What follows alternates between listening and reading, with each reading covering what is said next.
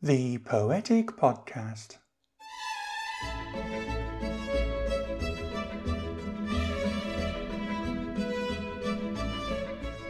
Hello and welcome to the Poetic Podcast with me, J. Rosanna. In this episode we will be hearing from Worcestershire Story Night, Kevin Brooke.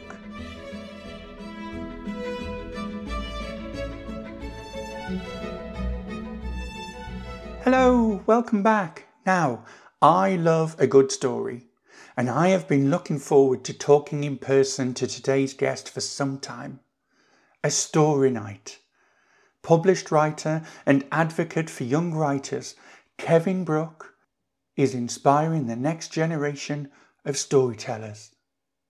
But before we meet Kevin, let's hear him performing one of his short stories, Comedy Act. My name is Kevin Brooke and this poem is called Comedy Act. It's a children's poem. My friend Ben Weir had a brilliant idea to get out of the end of year play. During selection we were less than perfection in a very deliberate way. We tried out for the choir, singing louder and higher than everyone else in our class. When we tried it on stage we read the wrong page and spoke first when it should have been last. Next came the band and I fell off the stand as I missed the bass drum with my sticks. We ruined our chance when it came to the dance and I knew we wouldn't be picked. I started to doubt when our names were read out by the school's drummer head, Mr. Fetch. He'd reached the conclusion being dire was an illusion and we'd been picked for a comedy sketch. So let's start this chat in good old storytelling fashion. Once upon a time, there lived a boy named Kevin. Kevin Brooke, hello. Hello, how are you? I'm good, thank you. Finally got you. Excellent, yeah, indeed. Yeah, thank you for having me. I'm more than happy to have you. And we normally do this in person. I try to do it in coffee shops, Kevin. The trouble with the recording devices is they like ambient sound, and coffee shops are like a breeding ground for ambient sound. That makes sense. So we're doing this on Zoom. So I always ask, if we were in a coffee shop, Kevin, what would be your beverage of choice? I like a flat white. I like a coffee with a bit of taste, a bit of bite. And what would you have to go with it, Kevin? I'm a biscuit fiend, so yeah, a biscuit of some sort, a sweet biscuit, shortbread maybe. Oh, I like it. So people who listen to this already know that I would probably have a mocha. Okay. And I'd probably have something like a Bakewell tart or a nice slice of Victoria's sponge, something like that. So I'm just going to imagine mentally that I'm tucking into these things. That's a good thought, yeah.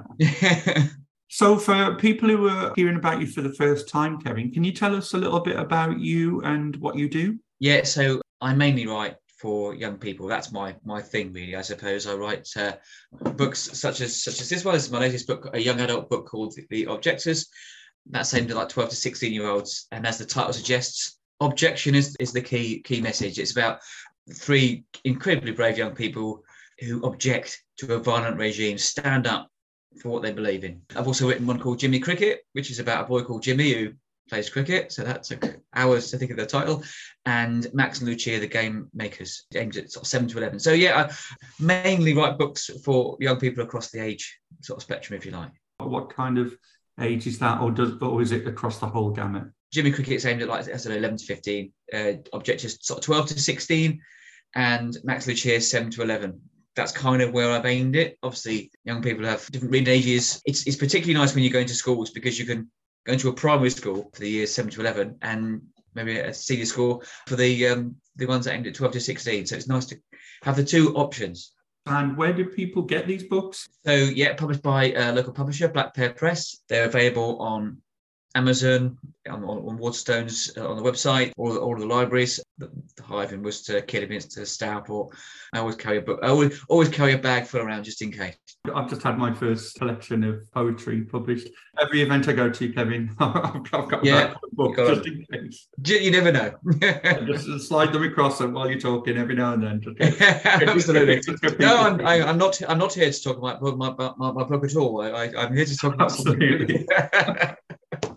But if anyone's interested in listening, I'm sure it's called The Objectors, right? Oh yes. So I did. Has anyone got that yet?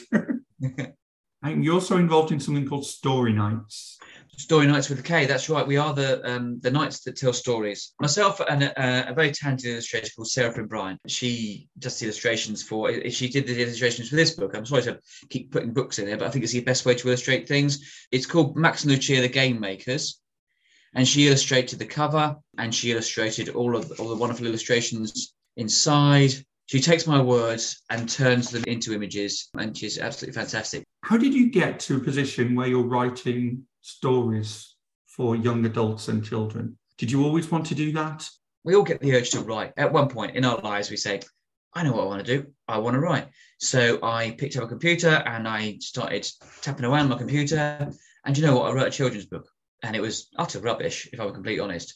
But that is where I went to. I had no writing knowledge or training or experience, but I wrote a book aimed at young people. I also write short stories for adults, but for the longer versions, it always has to be children's books. Like I seem to just be able to go into more detail. I'm a very literal person, and that very much suits writing for young people because, as we know, young people tend to be quite literal. I mean, you say something to a young person and they take it so literally. Not in all cases, but they sort of tend to. So my writing style, the way I think, everything points itself to that. And also, when I was at university, the creative writing degree at University of Worcester, and they got us to think about why we write.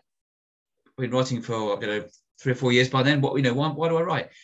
And it became obvious that the reason I write is to encourage young people. Encourage young people to write. So Max and Lucia is aimed at young people. The main character is a dyslexic lad. So it's encouraging people who wouldn't necessarily read. That's the idea, to encourage them to read. Jimmy Cricket is aimed at boys. When I was younger, I didn't read much. I read magazines, I read comics, but I didn't read books. And I thought, well, Jimmy Cricket, I'll aim it at boys. So it is a big gamble to aim a book at boys. That was the main focus of that story. And the objectives, again, it's all about so many different themes that you hopefully they'll be relevant themes. So it's things like identity, a climate crisis, and again that idea that young people want to stand up for what they believe in. You see it all over the world, don't you? All these very brave young people stand up for what they believe in. You go to what happened in Hong Kong, obviously the wonderful girl Malala, to name a few. All these just determined to stand up for what they believe in. So I was trying to sort of tap into that, I suppose, and that idea of encouraging young people. Every workshop we do, we say a few things, we read a little bit, and then we make it all about them, because it is all about them, because they can create the most incredibly imaginative ideas. That's why I wrote children's books. It's because I want to encourage young people to read and write, I suppose.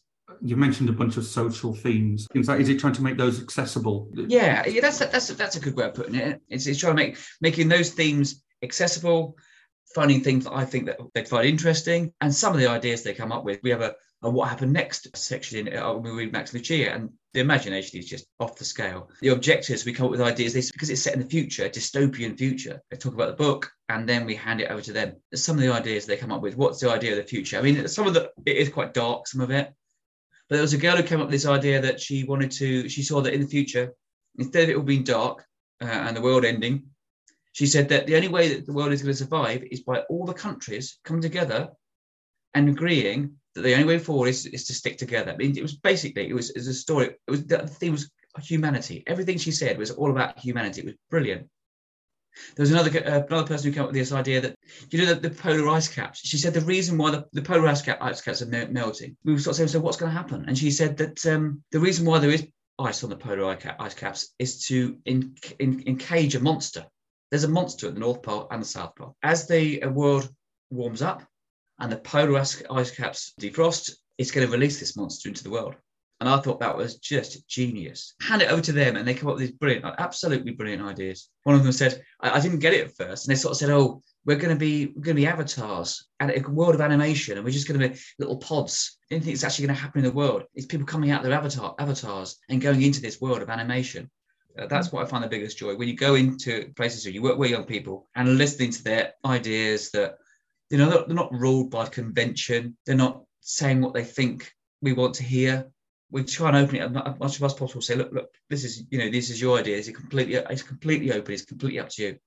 And then to hear these incredibly imaginative, unique ideas, it blows me away every time. So your latest book, The Objectors, Yeah. Can you give us a bit of that just so we can understand this dystopian world that you're talking about? The year is 2042. England is cut off from the former UK, Europe, and the world.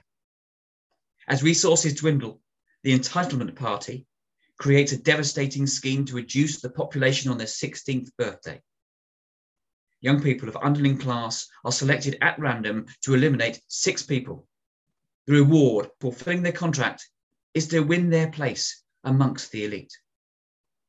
Samara, Ethan, and Ellie Mae, each of whom has a different reason to object, refuse to sign the contract.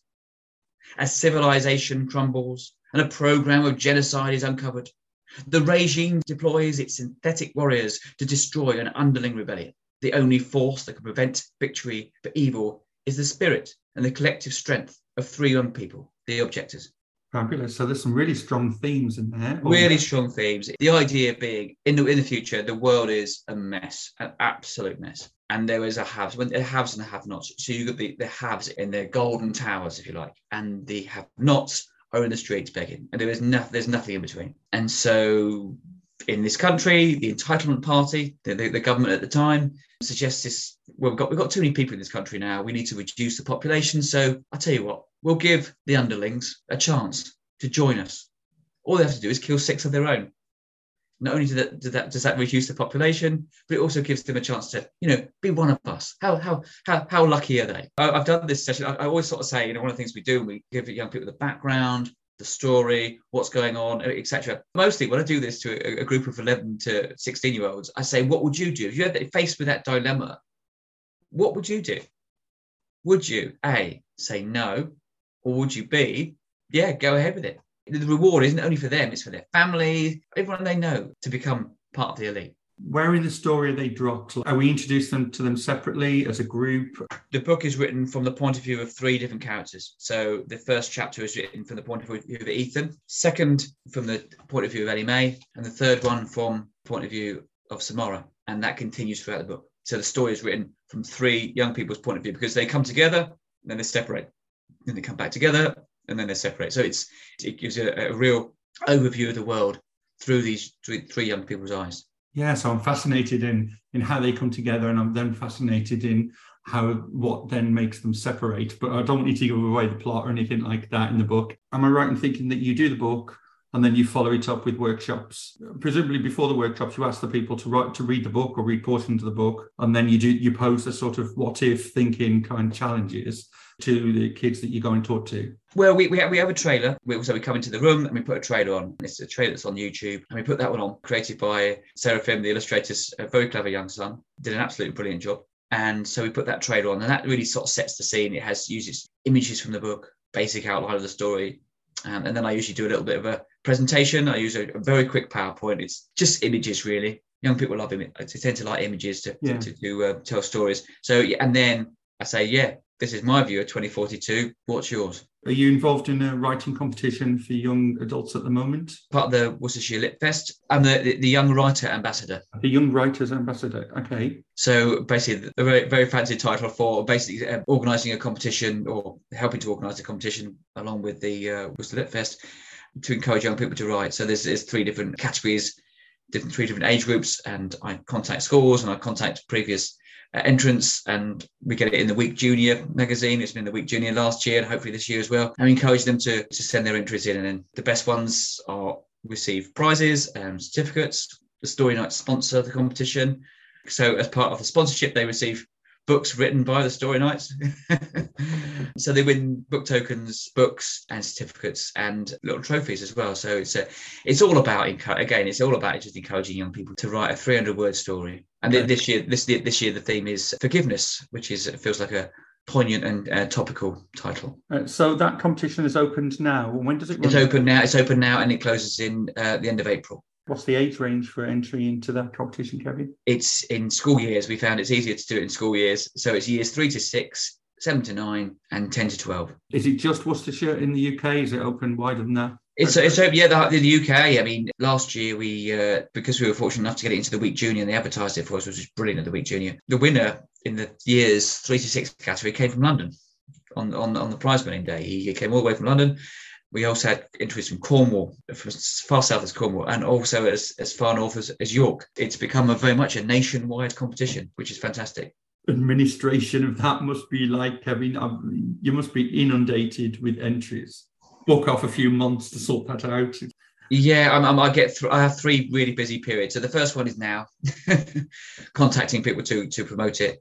The second busy period will be collating it and sending the entries to the judges. And then the final busy one will be organising the prize winning event.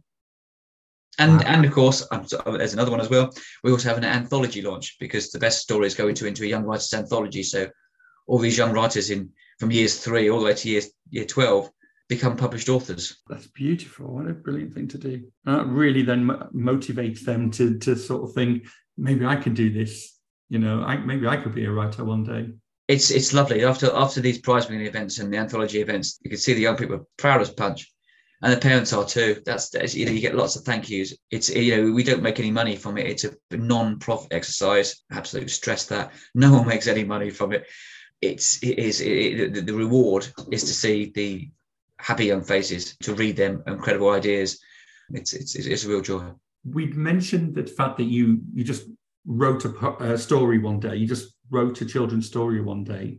How then do you get to the point of, I'm going to write one for publication? It's a big step, isn't it, to writing for yourself and then writing to try and share that story with other people. What kind of journey is that?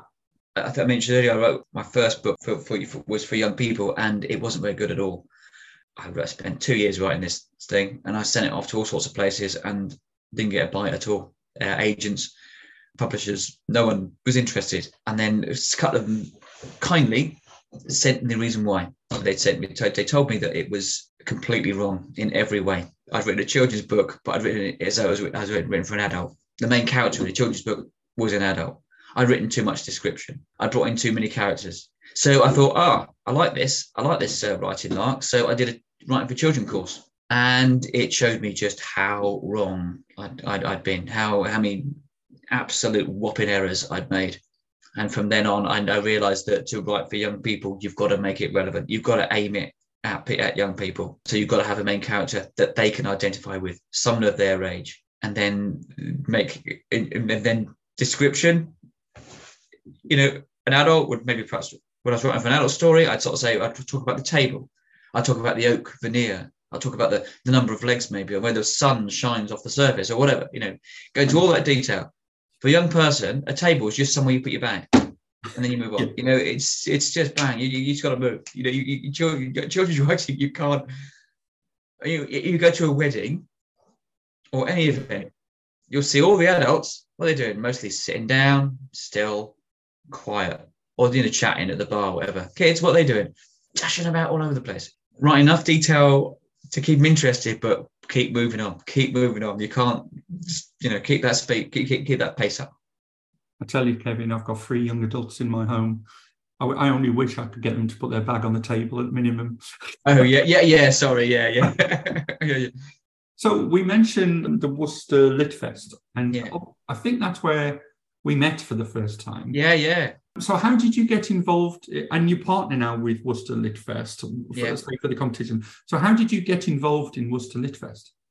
So I started going to the events. You sort of see them advertised locally. When I realised that I was doing so much wrong with my writing, one of the other things I was told to do was join a writing group. So I joined Worcester Writers Circle. All of a sudden, you're getting feedback from people. And one of the things when you join a writing group is someone says to you, "Oh, did you know there's a Lit Fest in Worcester?" No, I didn't. So all of a sudden you branch out and you go to Worcester Lit Fest events, and you find about other spoken word events like 42, the one you're going to tonight. And there's so many events that you can go to. Yeah, I've certainly found that. It's just slowly getting more involved in the Worcestershire poetry scene where I'm coming from. There are so many things happening in the Worcestershire area. And it's almost a shame that they're not connected in some ways, so that we could see everything that was going on. I love Worcester because of all of the different facets that are going on. I think when I first saw you, you were reading poetry. Yeah. And it was only later, I think, that you mentioned that you predominantly write short stories. Very much. If I sat down and I said, "What shall I write today?" It's going to be either working on a book for young people or working on a short story to send off to a competition or something like that. So yeah, and occasionally I write poetry. I'm better at narratives. I can spend hours and hours and hours on a poem and then be finished and think, oh, that's okay. I'll send it off. People go, yeah, it's all right. But I could spend the same amount of time on a short story and feel as though I've woven something a lot better. I'm always fascinated where short stories end and poetry starts, or the other way around. Poetry. I think I'm hearing from you that the storytelling is a thing that comes natural. Yeah. Poetry is then something that you decide consciously to say, right, I'm going to do poetry now. Yeah. Where is the difference between those two things for you? I suppose when I think about poetry, I think about conventional poetry, poems set out into 4 stanzas, rhythm and rhyme. So classical poetry, W.H. Gordon type stuff, right? Yeah. Okay. In terms of your writing of short stories, do you have influences? Do you have inspirations? And I ask that because a long time ago, I managed to meet Jason Bradbury, who is a tech geek, and he wrote a series of books for young adults called Robot. Really, really interesting guy, but not somebody who would naturally associate with writing books. So who kind of inspires you, or where do you get your influences, either for short story writing or poetry? I think something happens. When you say something happens, do you mean like a real world event? Yeah, a real world event, or someone will tell me something. So my brother came up and told me once that his wife has got butter fingers. She tends to drop things, and she was always getting into trouble for dropping things on the floor. So I wrote a little short story called Butterfingers. So one of my favourite young adult poems is called Poem Detention. It's about a young person who... I was going to ask you about that one. I saw that one on YouTube. Yeah, it was. So that's about a young person who can't get out of their detention unless he writes a poem. Max Lucia is a dark fairy tale. So at the time, I had in my mind when I was writing it, Roald Dahl.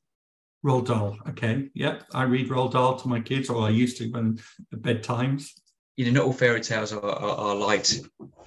Sometimes they are dark. I mean, in that story, it's all about the power of the imagination, and there is a lot of light. So they build this world from their imagination. The world they go into is created from their own imagination. But because Max is dyslexic, so he goes into the forest and all these things are jumping around on the floor, or jumping around there. And as he looks closer, he can see they're gestures, and they're jumping around. And he looks closer, he can see numbers and letters on their costumes. It's representing words and numbers jumping around on the page when he's writing. So because it's created from his imagination, it's bringing his demons into the story. And he doesn't overcome dyslexia, because you don't, but he kind of overcomes how to deal with it. Everyone's got a dark imagination. Everyone's got a light imagination, haven't they? But they've also got a dark one. Mine's mostly dark, I'll be honest with you, Kevin. Yeah. But so yeah, it's bringing the light and the dark, and the best stories have that, don't they? They have that contrast between light and dark. So to give people an idea of the kind of thing you write, do you have anything you can share with us? I have got in front of me Butterfingers, actually. This is a 300-word story called Butterfingers. 5-year-old Maisie lifted her hands from the cake mixture and licked her fingers. She went back for seconds, but the bowl slipped through her butter-coated hands and smashed on the kitchen floor. Butterfingers, her mum shouted, trying to hide her annoyance. As Maisie became older, her reputation for dropping things grew by the day. The smash of glass here, the fracture of china there didn't help her cause. However, it was the incident with the Bunsen burner at school that sealed her fate. With most of the school burned to the ground, Maisie finished her education at home. Confined to her room, she found other ways to amuse herself. Small plans were put into place. Her occasional venture elsewhere in the house and the ensuing clumsy incidents were covered up.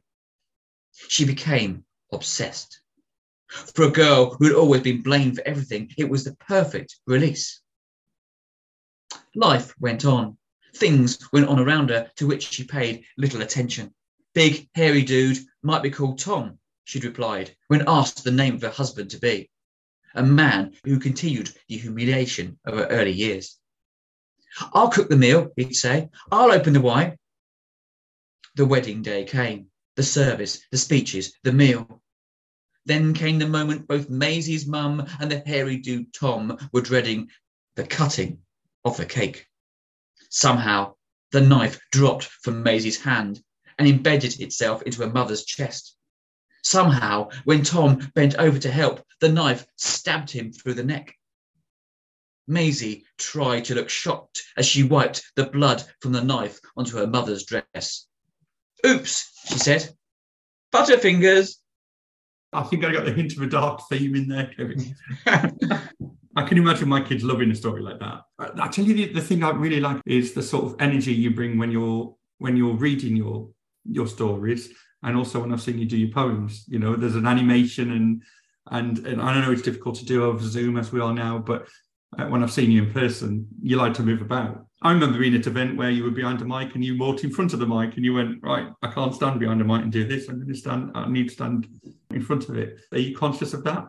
I think it's all about reading the words, isn't it? You know, if the words suggest that you should give it some bounce, then you should give it some bounce. Shouldn't you? I mean, as one of the great things, I'm part of the, as well as the Worcester Lit Fest, I'm part of the Worcester Competitive Arts Festival, and I see a lot of young people perform.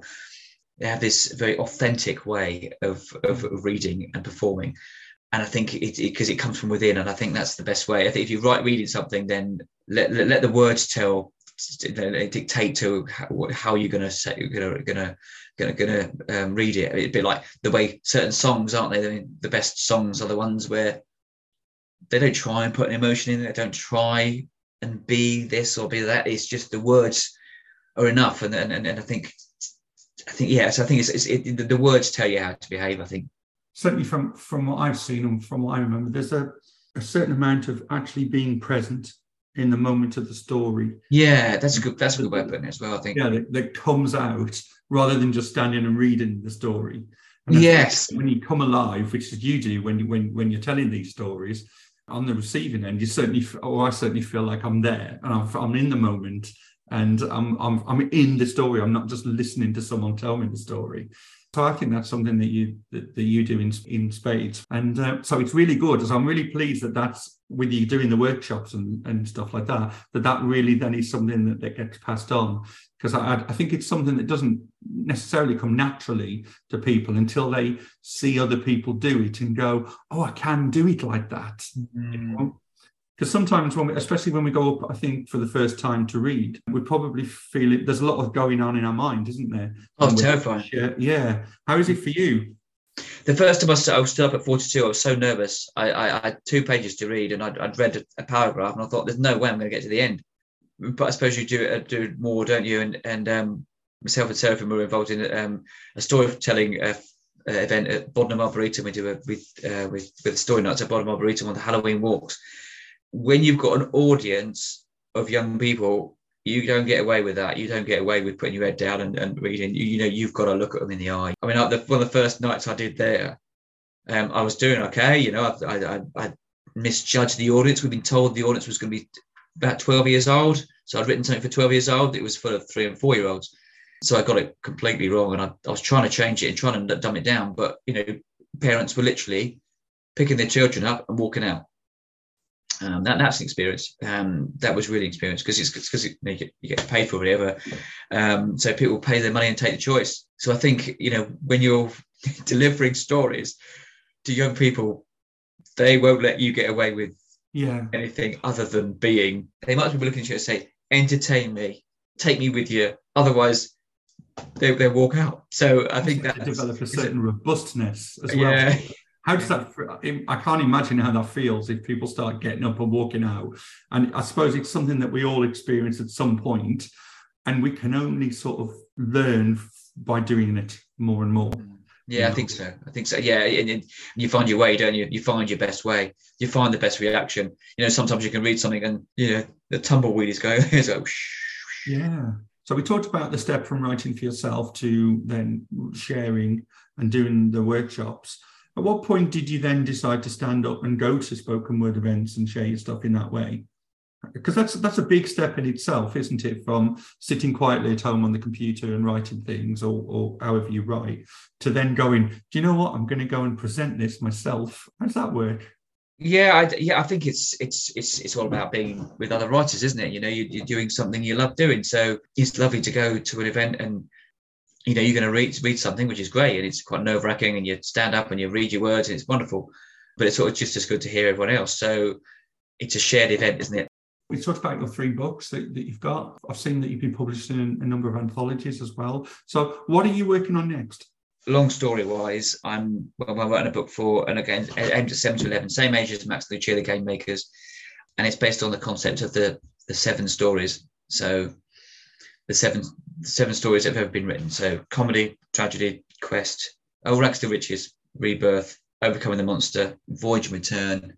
Every story contains one of those. Every story, the history of storytelling contains one of those. So the idea is that the world will be a world of black and white. The world will be a world of animation, some unimagination. And there'll be a young girl of 11 who's been tasked. She's going to become, because the book is going to be called The Story Nights.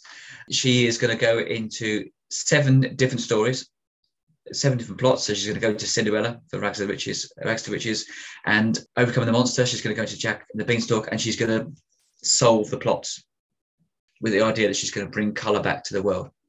7 different stories. Every time she goes into a story, she brings back a different colour, and the 7 colours are going to represent the 7 colours of the rainbow. So that's the idea. So in each plot, there's going to be something that a modern cynical world can't accept.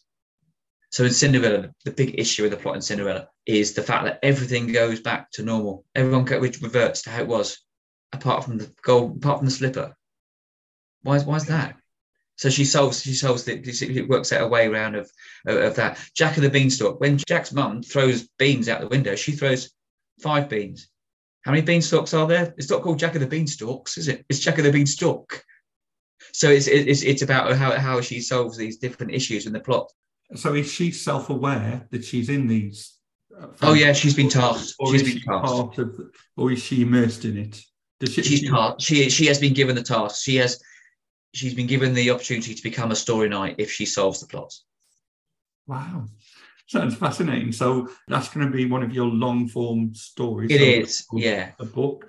What's your timeline for that? Oh, I'm on about my 8th draft, and every time I think I've finished it, I realise I haven't. So hopefully it'll be finished later on this year. Right. Okay. I might check back in with you, Kevin. I know. It's a lovely thought, isn't it? It's time and everything. Oh, brilliant. And so are you on social media? I know I've seen you on YouTube, and I know you've got kevinbrooke.com. How do people reach you, find out what you're doing? Yes, I'm on Instagram. I'm Storyteller K Writing. Yeah, Twitter, I've got a handle called Stories for Children, without the N on the end. Right, okay. I didn't have enough letters for Stories for Children. Oh, it might be Stories for Children has gone, I think. So to bring us full circle, do you have one more short story you can share with us? I was going to read my young adult poem, if that's all right. Please do. One of the ones that's on YouTube, and it's about reluctant readers, reluctant writers, if you like, and it's called Poem Detention. It wasn't my fault. Not something I said. It should have been Matt who was punished instead. It should have been him in this stupid detention, even some others too many to mention. To sit in this room and think of some words and get all poetic, a game played by nerds. I looked at the page, I couldn't even think. Not that I was bothered it was using my ink. But I had to do something, or else I couldn't go and finish a poem of 8 lines in a row. Then my teacher suggested stop wasting your time, think about songs and how some of them rhyme. You nutter, I told him. Who even says that? Songs aren't like poems. You asked my mate Matt. But I thought, why not? I should give it a try. If I got it all wrong, nobody would die. When I finished, he said he enjoyed my composition. He thought I should send it to some big competition. He said I'd done well for a total beginner, and then guess what? I was only the winner. I even got to read it in front of my school. At first embarrassed, it was really quite cool. I'm no longer the bloke who thinks that he knows it. Instead, I'm Ben Jackson, great wordsmith and poet. Fabulous. Kevin Brooke, thank you very much. It's been absolutely lovely chatting with you. Thank you too, Jade. Thank you very much for listening. And with that, we reach the end of our wonderful chat with Kevin Brooke, and we also reach the end of Season 1 of the Poetic podcast.